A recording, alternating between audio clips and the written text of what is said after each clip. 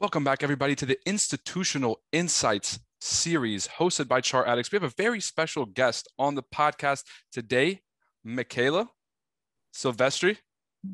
There you go. There we go. Got it right. Welcome to the podcast. Thank you so much. Thank you so much. And yeah, here I am. Drop all the questions you want. You've worked with retail traders. You've worked in institutions. You now work for one of the top 5 largest crypto exchanges in the world. Very excited to talk to you about your history and your work history. But for the people that don't know a lot about you, can you introduce yourself to the folks at home? Absolutely. Well, a pleasure to meet you all virtually. My name is Michela. I've been working with, retail and institutional for more than 5 years. I started as a former investment market in Citibank. I started as a risk analyst in there. I was managing all the clientele from the Latin American community. And then, I decided to transition to venture capital in Switzerland and finally into retail with Astra Forex in London. Again, I have been trying to get the best of every industry, and now I know that the sector in which I want to be working in at this moment is definitely crypto. I do think that I want to be part of this ecosystem because the pace in which it's growing is unbelievable. And at this point, what I'm doing is business development for Huobi. So my main role is to, again, work with the institutional sector and on the B2C type of clientele to bring the best solutions to both of them. Again, as part of my daily life, I do need to transact with Binance, Coinbase, Kraken. I do need to be in constant connections with all of them. So that's part of what I do. So I basically connect the dots. I basically make sure that all exchanges have something to offer to retail clients and to startups. So that's my main job. So you really have your hands full, kind of being part of one of the top 5 exchanges during one of the hardest transition, I want to say hardest, but during one of the most important transition periods into that new digital economy. And so I'm really excited to get an insight on your perspective because you have a front row seat to how this is all being developed. Now, Citi, Astro, Huobi, you said that pace was a huge reason why you're interested in the crypto space. Are there any other reasons why you believe that's where you need to be right now? Well, to be honest, it's just, again, the capital that is flowing, me as speaking from a corporation, the capital that is flowing in the ecosystem is just huge. I do think that, again, client acquisition, crypto is just smashing it. I think that FX will still be a major market. That's not going to change. It's a trillion market. But again, I do think that the opportunities that you can find in crypto, just because it's a new ecosystem, are huge. You can again, if you want to see it from a job perspective, the way that you can escalate in the crypto ecosystem is like this. You can escalate faster now in the crypto ecosystem that you escalate on, again, maybe institutional banking. That institutional banking already have a limit, a cap. The ones that are there are the ones that they're going to be there for the next 10 years. While in crypto, the people that are entering are the people that we're going to see as CEOs of big corporations in the next few years. So that's why I wanted to keep growing and developing in this area. So I actually understand that a little bit because I have a background. I came from Merrill Lynch, the Bank of America company, and then I went into, now I'm retail trading. That's the majority of my focus. So from your transition from Citi to Astro, which is basically institutional banking or institutional clientele to retail trading, what shifts did you see in the culture between institutional and retail? How people talk about money, how people approach markets and things like that? Wow, it's such an interesting question. And in fact, it's probably my biggest lesson. Again, I do think that retail traders still have a lot to learn about the verticals. And the difference between institutional clients and retail is that institutionals are very pragmatic. They see money as it is. While in retail, I still see that lack of pragmatism. Okay, a lot of not realistic expectations that at the end is gonna impact their pockets and their trading. So I do think that retail trading becoming pragmatic or as pragmatic as the institutional world is what is gonna make the change. I do think that we need to change the way we're teaching. FX institutions need to change the way they're teaching their students, because again, they must teach them that in order to reach that level of independence that FX or trading in general give them, they do need to, it's not simply just to go and study fundamental analysis and study technical. No, it's just far behind. They need to level up with the knowledge that a banker has. They do need to level up. If they want to be independent, they do need to level up with the knowledge that is in Wall Street, and they do need to understand that. And when they change that chip, when they change that mindset, is when the results come. When they understand that it's more than just that the retail trading world is more than just Instagram. When they understand that, the whole thing changes. So when you're talking about studying Wall Street and studying banks, is that for the purpose of understanding the people or the institutions you're trading against, kind of understanding your opposition? Or is it just to understand how the game works in general? How the game works in general, and also the knowledge. It's not to trade against them, it's the actual knowledge. If you want to be able to be a good trader, regardless of you working in banking or not, you do need to sit in a table and be able to defend what is a monetary policy, to be able to give your opinion on the current monetary policy of the Fed. That's something that a retail trader currently cannot do. And I'm speaking about the general, of course, the general ones. There might be some of them that are able to speak fluently about economic policy, but the 90% of them, they cannot. And that's where I mean that they need to understand how the game works in general, how the whole game works, from brokerage operations to price action, as well as the knowledge. Okay, those are the 2 points. So that actually brings me to a point where I'm going to ask you about the Fed decision later. I'm going to have to put you on the spot there. If we're just going to touch on this topic, a lot of people disregard fundamentals in trading because the correlation between fundamentals and price is a little bit skewed from an informational standpoint. So when you say they're going to learn the game, should they also be focused on the day-to-day news, or are you just talking about the setup and the mechanics of the markets? Both. The day-to-day news, because that's the way in which they will practice their economic knowledge, and the whole mechanism of how the markets work. Again, I do encourage a trader. They do need to know how brokers work, for instance, in order to, before even actually learn about price action. So it's the whole mechanics. For me, it's the whole mechanics. And yeah, to answer your questions, it's the whole system. They do need to know about the whole ecosystem.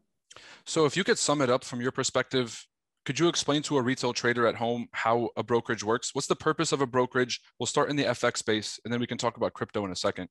But in the FX space, could you give a rundown of the flow of how that works? Of course. Look, it depends on, first, a type of brokers, the ones that are providing the liquidity to the whole world. And that liquidity comes from the big five. Citibank, JP Morgan are the biggest ones in Europe. They are the ones that provide the FX liquidity to the whole ecosystem. So I call them the base of the pyramid. If you actually want to put it in a pyramid, the banks are in the base. Okay. Then you have tier one type of brokers like LMAX, for instance, IC Markets, XM, okay, FX Giants, the brokers that provide liquidity to sub-brokers. Mm-hmm. Then we have A type of brokers, in which, again, I can put different names, but I don't want to enter it here in contact with the industry, but are, again, brokers that take the liquidity from another broker. And right. We are seeing millions of them right now in the industry. Okay, usually academies have their own broker. Okay, usually white label brokerages. White label broker. That's a word. White label brokerage are very, very common, and they usually take the liquidity not from the bank itself, not from JP Morgan, not from Citi, but from another brokerage. Another broker, exactly. Okay. From those brokers actually act as well as proprietary firms, which is you can call them, yeah, exactly. So now we're making the pyramid a little bit lower. Those white label exchanges also have their own proprietary firms who can also work as broker in some cases. And then we have, of course, retail traders. So as you can see, it comes from the big ones, so JP Morgan, Citi, Merrill Lynch. I'm actually not sure if Merrill Lynch have an FX department. No, right? No, it'll be like Deutsche, HSBC, Deutsche. Citi. Yep. Exactly. And then you keep scaling in the pyramid. Traders do need to know how the liquidity goes between all of them, because then they will understand spreads, then they will understand liquidity, then they will understand why the market moves the way it moves. Again, without entering too much specificity, once you understand how the liquidity works in the whole system, now they see the whole game with a lot more clarity. This is not retail against institutional. Is you need to understand how the ecosystem work, and then you'll understand again price action. So if you could, and that's excellent, by the way. I think a lot of people they're gonna have like that click moment where they're like, okay, now I need to learn how the money flows, because most retail traders are focused on the next dollar, the next trade. It's really 5 feet in front of them syndrome. When they start to see the whole picture in a holistic sense, then they start to become a lot more rational in the decisions they make. So I think that's awesome. To the retail trader that's sitting at home, would you have like a pie chart of how you would separate priorities, psychology, technicals, understanding the mechanics of the game? Yeah, no, absolutely. I do think that I give the least amount of time to technical once I have learned it fully. So I'm going to divide this in a very good way. Okay. Once they understand technicals fully, once they have ticked that box, then they can prioritize other things in their daily life, which is definitely staying on top of the news and psychology. I would probably say that spending more time working on your mind, like meditating, journaling, back testing, is probably more important than the time that you spend on the charts. But it's the time that you spend on charts to be no longer than 2 hours. More than 2 hours distributed during the day is too much. Okay. Apart from that, traders must have at least 3 hours of distributed brain growth through the day. Let's say 1 hour in the morning, 1 hour in the afternoon, 1 hour at night. But it should be 3 hours totally for the brain or exclusively for the brain during the day. Finally, yeah. Oh, so sorry. Go ahead. No, I didn't mean to cut you off. I was wondering, could you explain to people why it's so important? A lot of people, the people who are already into personal development, they understand that and they resonate with it automatically. The individuals that are skeptical, they're the ones that need the most help in their trading because their psychology and their life is not really where it needs to be. So when they hear you saying that mindset's the most important, automatically they might start to block it off and just be like, that's for somebody else, not for me. Could you explain a little bit about why mindset and working on personal development is so important for trading? Absolutely. I have two ways to answer this. The first is because when I was in AstroFX and I was mentoring people, I realized that the majority of the losses were not due to the strategy. Again, we had a huge data analysis team in the company, and we were able to see like the flow of the trades of every trader. And I realized the strategy was not wrong. The strategy in most of the cases was okay. It was the addiction of the trader to see the color blue or red in the MetaTrader 4 who was actually making him lose money. The strategy was okay in the majority of the cases. So when the trader focused mainly on the brain, he realizes that trading and the opportunities that you take in the markets should be very black and white, very mechanic. You take the opportunity, you wait until you take hit the take profit, and that's it. You go out of the market. But no, the majority of the people, because they don't work on their mind, they're not training their mind to be disciplined during the day. And again, that's the way. That's why they lose. My second point I wanted to bring is, again, they do need to act like, they do need to think like a broker. They do need to think like a banker. When you see a banker going to his office every day to make the trades that he has to do in OTC, he goes, he sees the opportunities in the market, he takes the best one, plays the trade. At the end of the day, he goes home, he completely disconnects from market. He has made the trade. Ideally. We know that institutional traders are still human. Exactly. No, that's true. That's very true. But they do need to think this in a very cool way, this was a job. You need to go do your job, disconnect completely, and come back again the next day, ideally again. But I do think that that's the reason why the majority of people lose so much in the market, because it's not about the strategy, it's not about the risk management, it's about the mind. When the mind is not trained fully and constantly, the trader, regardless of how good the strategy is, you won't be profitable due to the lack of control. So what are some tips that you could give to a new trader because I'm imagining that, let's say 30 or 40% of our audience are individuals who are trading from 0 to 1 years. And so what tips could you give to those individuals that they don't, we're a coaching service. And so what we do is we work one-on-one, and we found that rebuilding habits that someone's already built and unwiring those is the hardest thing to do. Building habits from fresh and getting someone on a consistent track early is the easiest thing to do. So what advice could you give to the new trader about how to get their mindset right to prepare for a journey in trading? To be honest, you have said it so right. To try to change the mindset of a trader, of already existing trader, is difficult. I do think that the trader needs to completely clean their mind. Think like they're entering a new career as being as a new human and a completely new person. And once the trader tries to erase, okay, the habits that he or she already has, it's easier for them to feel that they're joining a new career. Now, answering your question, I will say, look, meditation for sure. Meditation is the first point in the list, because that's the only thing that will reset you as a trader. Now, secondly, I will say not many traders do this, but knowing what's your personality type. Have you done a personality test? Do you know who you are? Do you know how adverse to risk you are? Those are analyses that traders don't do, and that's the first thing that they should do before even jumping into trading itself. So meditation, personality tests. I do recommend them to, before they spend so much money on course, spend money on mentoring with a proper psychologist or a professional in the field that can analyze you before you analyze yourself. And they tell you, okay, you're like this is one of the first thing I did when I transitioned from investment banking to retail was I did spend like quite a big chunk of money being with a psychologist, okay, a behavioral finance professional. I spent like 1 hour with him for probably 3 months, and he break down my whole DNA. And he said, you're like this, and you're like this. And because you're like this, you need to try like this.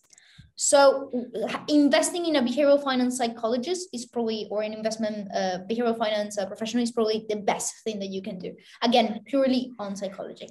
Was that individual, so you said he's a behavioral psychologist in finance specifically, right? In finance specifically. Okay, so I've actually never heard of, like, I know that there's institutional traders have performance managers that are basically like a performance psychologist. Is that who you're talking about?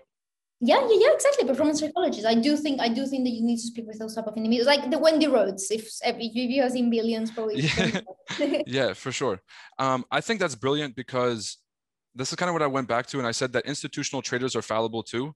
It's because they're human. You have a fight with your wife and you come to work, even if you're trading a $250 million, fund for the larger fund, you could still bring those problems, to work with you. So in terms of psychology, most traders' problems come from issues that they have not addressed in the past. Is that what you feel like people could benefit from talking with a psychiatrist or a psychologist? 100%. In fact, the majority of the mistakes that they commit on trading they are linked with their personality, with past experiences that they have in their lives. I have met all type of traders, and they don't develop those psychological biases when they start trading. They happen later. No, it happens before. Okay.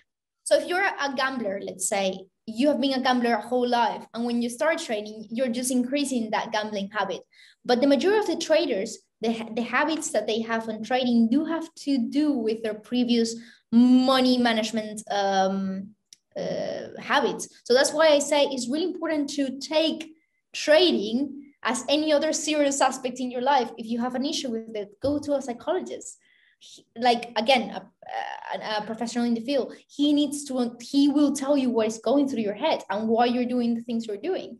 And I do think that one recommendation that I give all FX academies in the world, if they want to succeed, you have to have a behavioral finance professional in the team.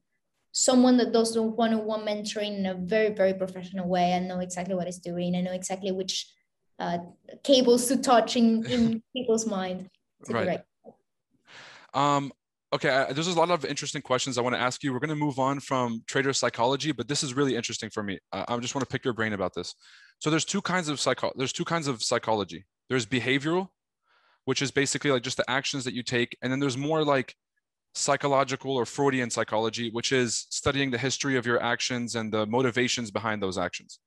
Okay. What we found with our traders is that trying to go for an approach where we're trying to like rewire somebody's problem when they were a kid or something like that is almost impossible for us to do because we're not professionals at that. But we can build a behavioral strategy that they can work with their existing personality to build something that works for them. So is there one of those two that you found to be more beneficial? Do you find like, look, if you're not going to address those things, you can build a system, but it's going to come back and bite you in the ass one day? Or like, how have you seen it play out? I'm shocked, by the way, with what you said, because I think that you are the first academy that has properly addressed the two types and that properly are managing your students with that level of seriousness. And when you detect, okay, well, something is the past and something is again, your current behavior. I do think that I will probably give emphasis on behavioral, but not because I think that's more important. I think it's because it's easier. If you ask me now, Right. If you ask me now, will you go ahead and try to change all the the habit history of that person?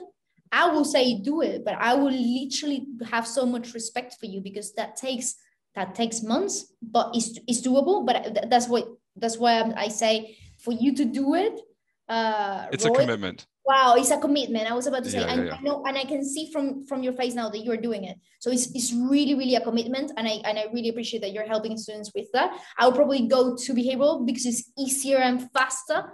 Because the first one is concretely a process, but if you're doing it, wow, like honestly, kudos. I can't take the credit because honestly, the difference I've seen between individuals that respond well to the Freudian stuff is essentially if they want to. Is like if you genuinely want to make a change, you'll notice, be like, oh, okay, the reason that I keep blowing my account is because my relationship with money is through a lens of scarcity. And because of scarcity, I don't feel like I have the self-worth to break a certain dollar amount in my account. So whenever I get there, I become self-deprecating and I blow it back to a certain dollar amount. The person that wants to get better, they'll take that feedback and be like, okay, that's incredible feedback. Every time I get to that dollar amount, I'm going to remind myself that this is a subconscious barrier I need to break. And by consciously bringing it to my attention, they'll break through it. The other person's going to be like, I don't know what the hell you're talking about. I'm going to keep blowing my account at $2,000 for like the next 3 years and then eventually quit trading. So the response of the student is what makes or breaks that system. But behavioral is actually practical, if that makes sense. It's practical, if faster, but I do think that what you're saying is true. The other approach is probably going to have more results if you do it well. I do agree with you 100%. It lasts. Like once you know, because the same issues are recurring. It's not a new issue that keeps coming. The same issue that was bugging me at a $10,000 account is going to be the same issue that's going to bug me on a six-figure trade, but it's going to manifest in a different way. And so if I can understand the core issue, I can apply it to every unique situation. But look, you couldn't be more right. You're very right. No debate on that.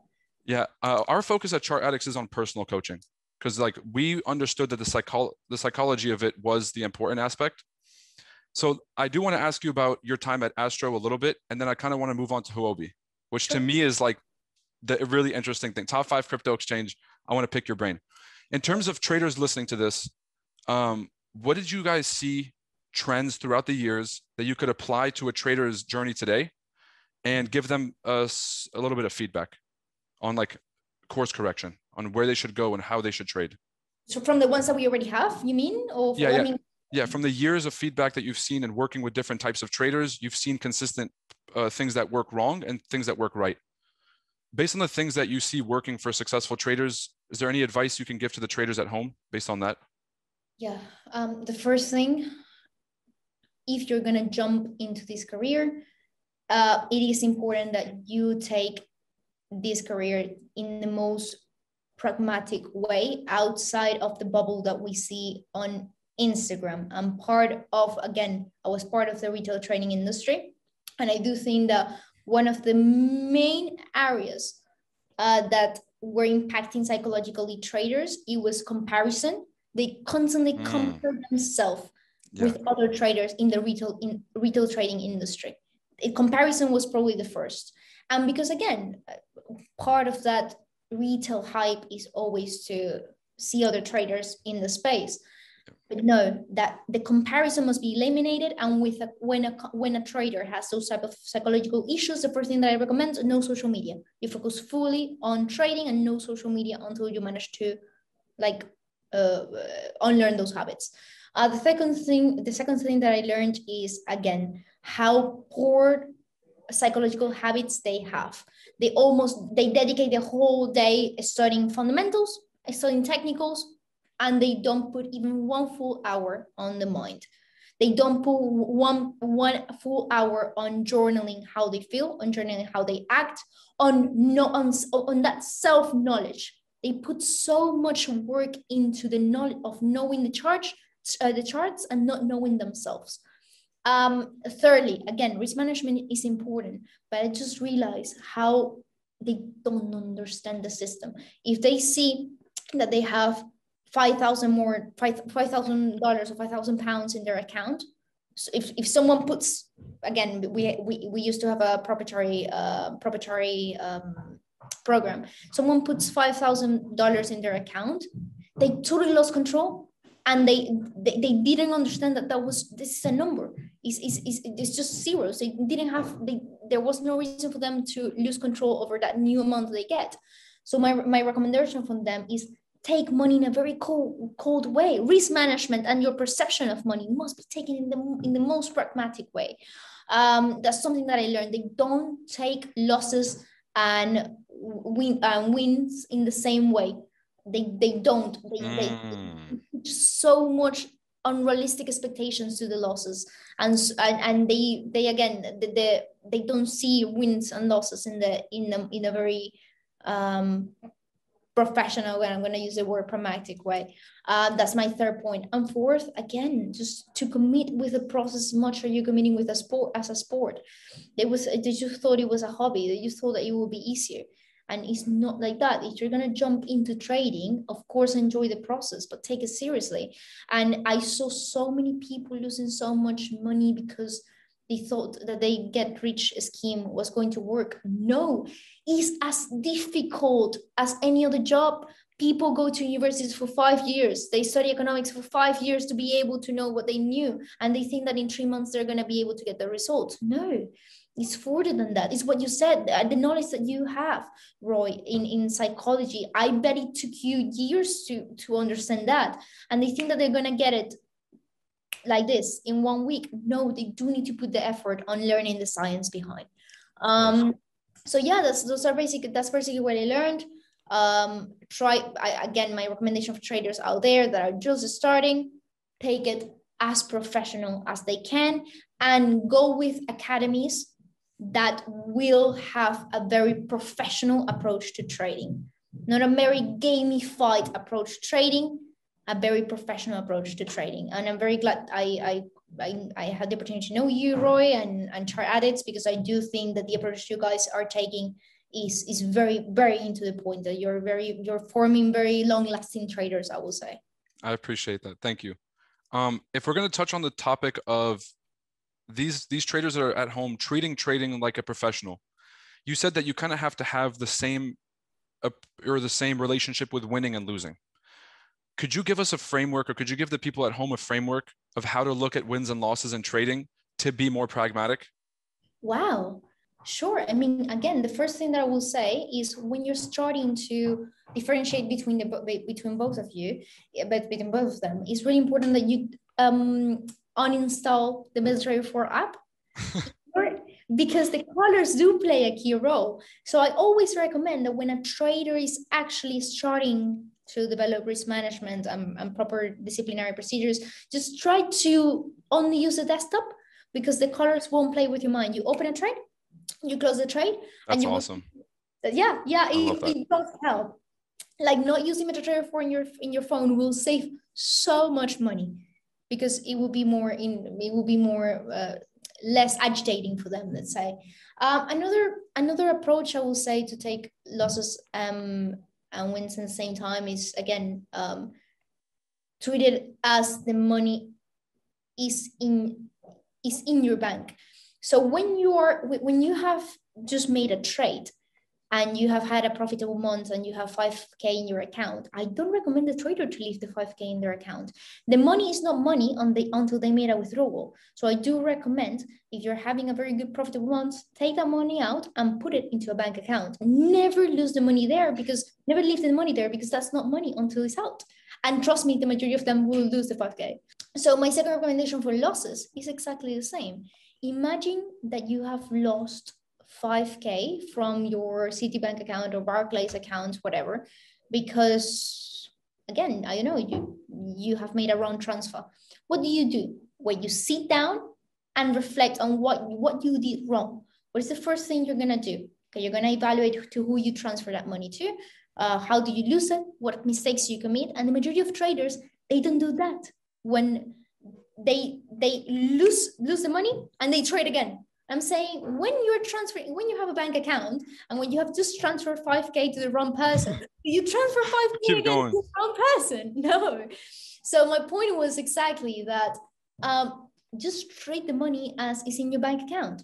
Okay, just treat the loss with the same respect, and sit down and reflect. Okay, you have just lost 5K. Why? Treat it with the same respect, your trading account, that you treat your account balance. And that's probably the main two advices that I give traders. No, what I'm taking away from that is really to be a student of either the win or the loss, as opposed to becoming emotionally attached to that result.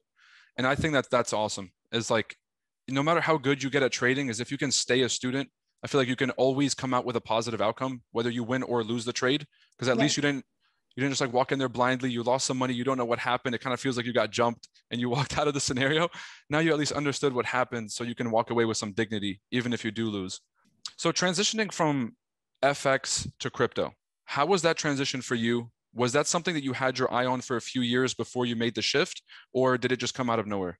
Well, I always was hyped by that. So when I was in uni in Venezuela, one of my internships was in the central bank, in the Venezuelan central bank, and I was in the committee that opened the first national cryptocurrency. I don't know if you heard about Petro, but Venezuela has a cryptocurrency that is pegged with the price of oil, with the barrel of oil.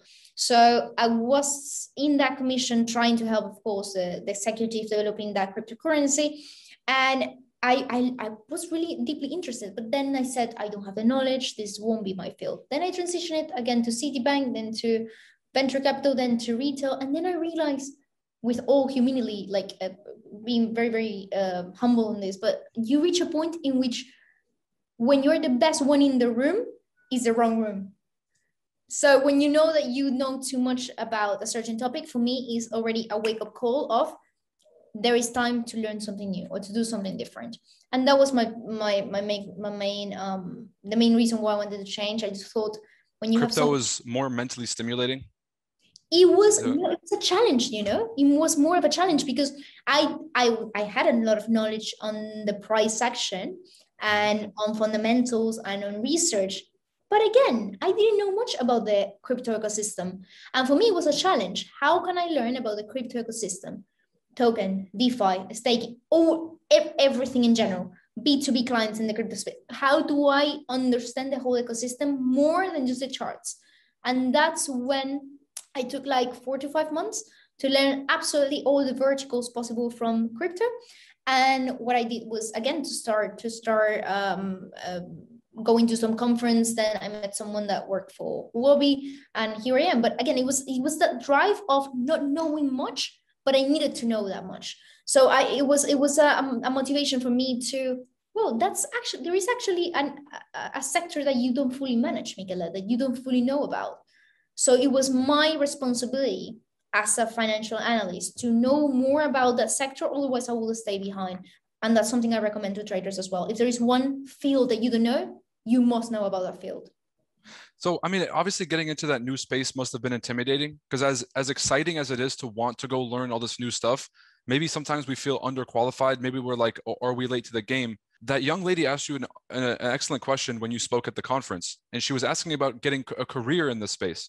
So is there any advice you can give to folks who want a career in this space, of what they should be studying and what they should be focusing on to make themselves competitive? Absolutely. Certifications all the way around.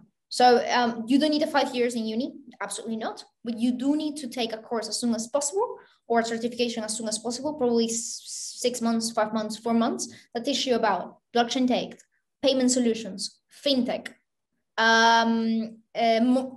marketing in the crypto ecosystem. So if they want to jump on the crypto ecosystem, those verticals are a must. And again, as many certifications as possible, because one thing that I'm noticing right now being in the space, the people that are in the crypto space are not idiots, all the opposite. Because the crypto space is growing so much, companies like Binance, Coinbase, Kraken, they are taking the best professionals from banks. They're taking the best professionals from the traditional ecosystem. And they're saying, I give you a better salary, come with us. So you will feel you're not entering an ecosystem where with dumb people, or the opposite. It's new knowledge, is knowledge that change fast. So the challenge is huge. And if at this moment, for the traders that are hearing this, if you're at home and you're not learning something new, you're out of the game. Don't even try to play, because you're out. You do need to be constantly studying. Now, this industry changes so fast. So, I mean, you're literally in the front row of this. How do you keep up with all the changes in the industry? Do you focus on a few key things that are like a focal point for you? Or do you try to just keep a holistic view? How do you think about keeping up with this space? Okay, well, it's very interesting. Basically, I do try to do a certification every 6 months on something inside the space. That's my first rule. Wow. But secondly, there's something very interesting, quite a trick. I recommend every single professional in the financial industry / crypto to every 6 to 3 months, go to indeed.com, go to job searching websites, and see which are the roles that are constantly emerging, and go and see the job description. When you go to a job description, go specifically to requirements. And if the requirements is a specific knowledge that you don't know, there you go. That's the topic you will need to learn. So that's my advice. That's awesome. That's awesome. I always see the job post and I said, oh wow, I don't tick this box. I need to tick this box. So I go and learn that. That's honestly, that's one of the best pieces of advice I've ever heard for people trying to get into a sector. So I really hope that you guys pick that up. Now let's talk about Huobi itself. Let's talk about crypto and the sector as a whole.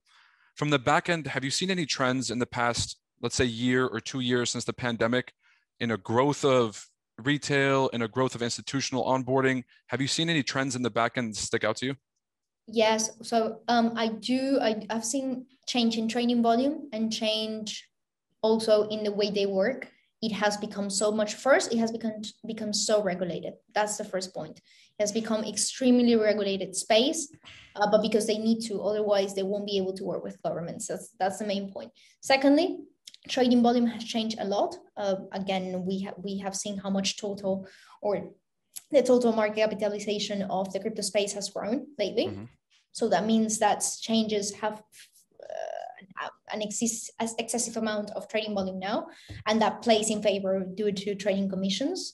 And the third is that because of COVID, I have also seen how changes have been impacted negatively because of trading volume. You think that COVID is impacting only like the traditional economy? No, it's actually impacting exchanges as well, because the same risk aversion, that same fear that traditional investors have, they do transition into crypto now. And I can see in Huobi, I can see when trading volume goes down in the same proportion that BTC price goes down. And if you think that Binance is not losing, or Huobi or any exchange is not losing money in this last sell-off, they are.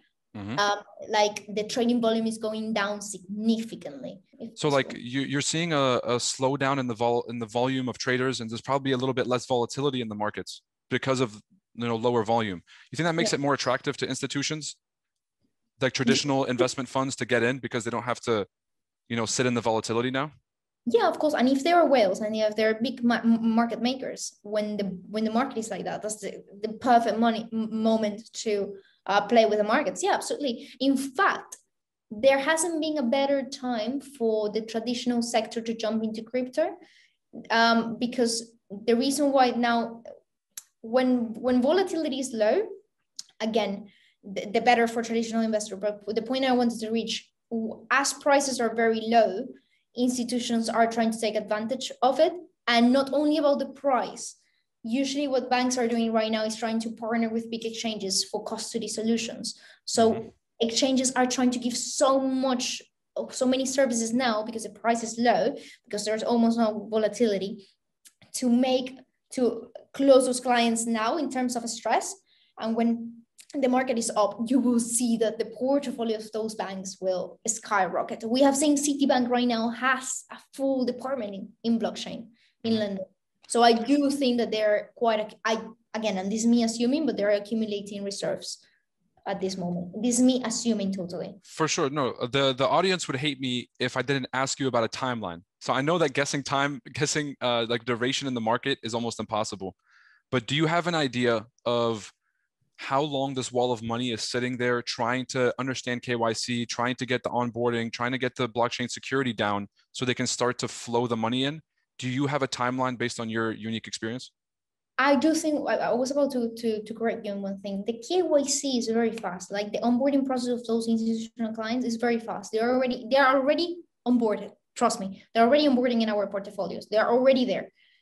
The only thing that needs to change is whether they press the green button and said, okay, we now need to increase our holdings. We now want to buy again. And that won't change until, again, the global sentiment doesn't change. BTC does have a positive correlation right now with S&P 500 and with NASDAQ. We have seen it. It's over 0.5 in terms of statistical correlation. So until there is no change in the economical stability, okay, of the whole globe / US, I don't think we will see another recovery in BTC. BTC will follow what the US equities are doing. And this is not me assuming, this is pure statistics. So I do think that a trader that wants to know when this cycle will end, they do need to understand fully the Fed cycle. You walked right into the last question. That was perfect how you pieced that together. The correlation between cryptos and equities, and then the federal rates decision to tighten the economy and the effect that it's having on the market. So how has the Fed's decision, this is going to be the last question that we wrap up with. How's the Fed's decision been impacting the crypto markets? And how do you feel like that scenario is going to play out in the coming months? Absolutely. Well, again, in the moment, due to that very, very restricted monetary policies that they have now, and because they're rising rates, I do think that the correction the S&P 500 and the NASDAQ are doing are going to stay like that until inflation gets controlled. That means that inflation is not going to get control now. It's not going to get control in 2 months. Probably it's going to take 6 months. That means that where inflation goes, the S&P 500 will go. And if it's going to take 6 to 5 months to S&P 500 to correct and to go back to new highs, that will mean that it will take the same to BTC. The next BTC halving cycle is far away. So there is no strong fundamental around BTC that can push Bitcoin forward. Because of the correlation, analysts do need to understand what or predict what are going to be the next hikes in rate from the Fed, understand when, in which terms, in which dates, and try to predict the economic consequences of those hikes. Once they do quite an economic analysis of the effects of those hikes, then they will be able to predict when BTC will go higher. If you ask me how much knowledge a trader must have of the Fed, all the knowledge possible, not only about hikes, what is the Fed's going to be doing about quantitative easing? When is quantitative easing going to stop? That's something that retail traders do wrong as well. They think it's only interest rates. No, there's so many political, like monetary mechanisms that the Fed uses, and a trader wants to predict the BTC cycle well, and the S&P 500 cycle very well and very accurately. They do need to manage all the timeline, all of the monetary policy of the Fed, not only on interest rates, but also on quantitative easing and other credit facilities. And they do need to use quantitative analysis to be able to get those predictions. I don't recommend anyone to do it visually on the charts. Do it with data. I recommend people to understand data, to start managing data, and quantitative platforms. So trading economics have a very good platform on that, or facility on that. and go beyond the charts. Try to understand how long those economics effects going to last, until when. And then, of course, I will make a very good prediction. I hope that I made it very general to not jump into economics, but that's a main recommendation. Again, study the Fed upside down. The whole world is following the Fed. Yeah. No, I love that. I love that approach. That's the same approach that we take. I'm big into trading indices, and so U.S. equities is my main focal point. And so we're always having the same conversation. So the people that are watching this at home, you guys can apply those same, knowledge points that we've been using to look at the real data and figure out the sentiment of the decision makers in advance. And you could apply that to the crypto markets as well, because like Michela said, there's a correlation between the money being printed and flow in the economy and it ending up in these high risk assets. So Michela, I want to say thank you so much for your time today. You're welcome. Can we guarantee a part 2 for this podcast? Part 2, yeah, part 2. A part 2 and a second conference as well, please, Mark. For sure. Thank you for getting on the podcast. Thank you for being an incredible speaker at the conference. And yeah, I'll see you on the next time around. Thank you.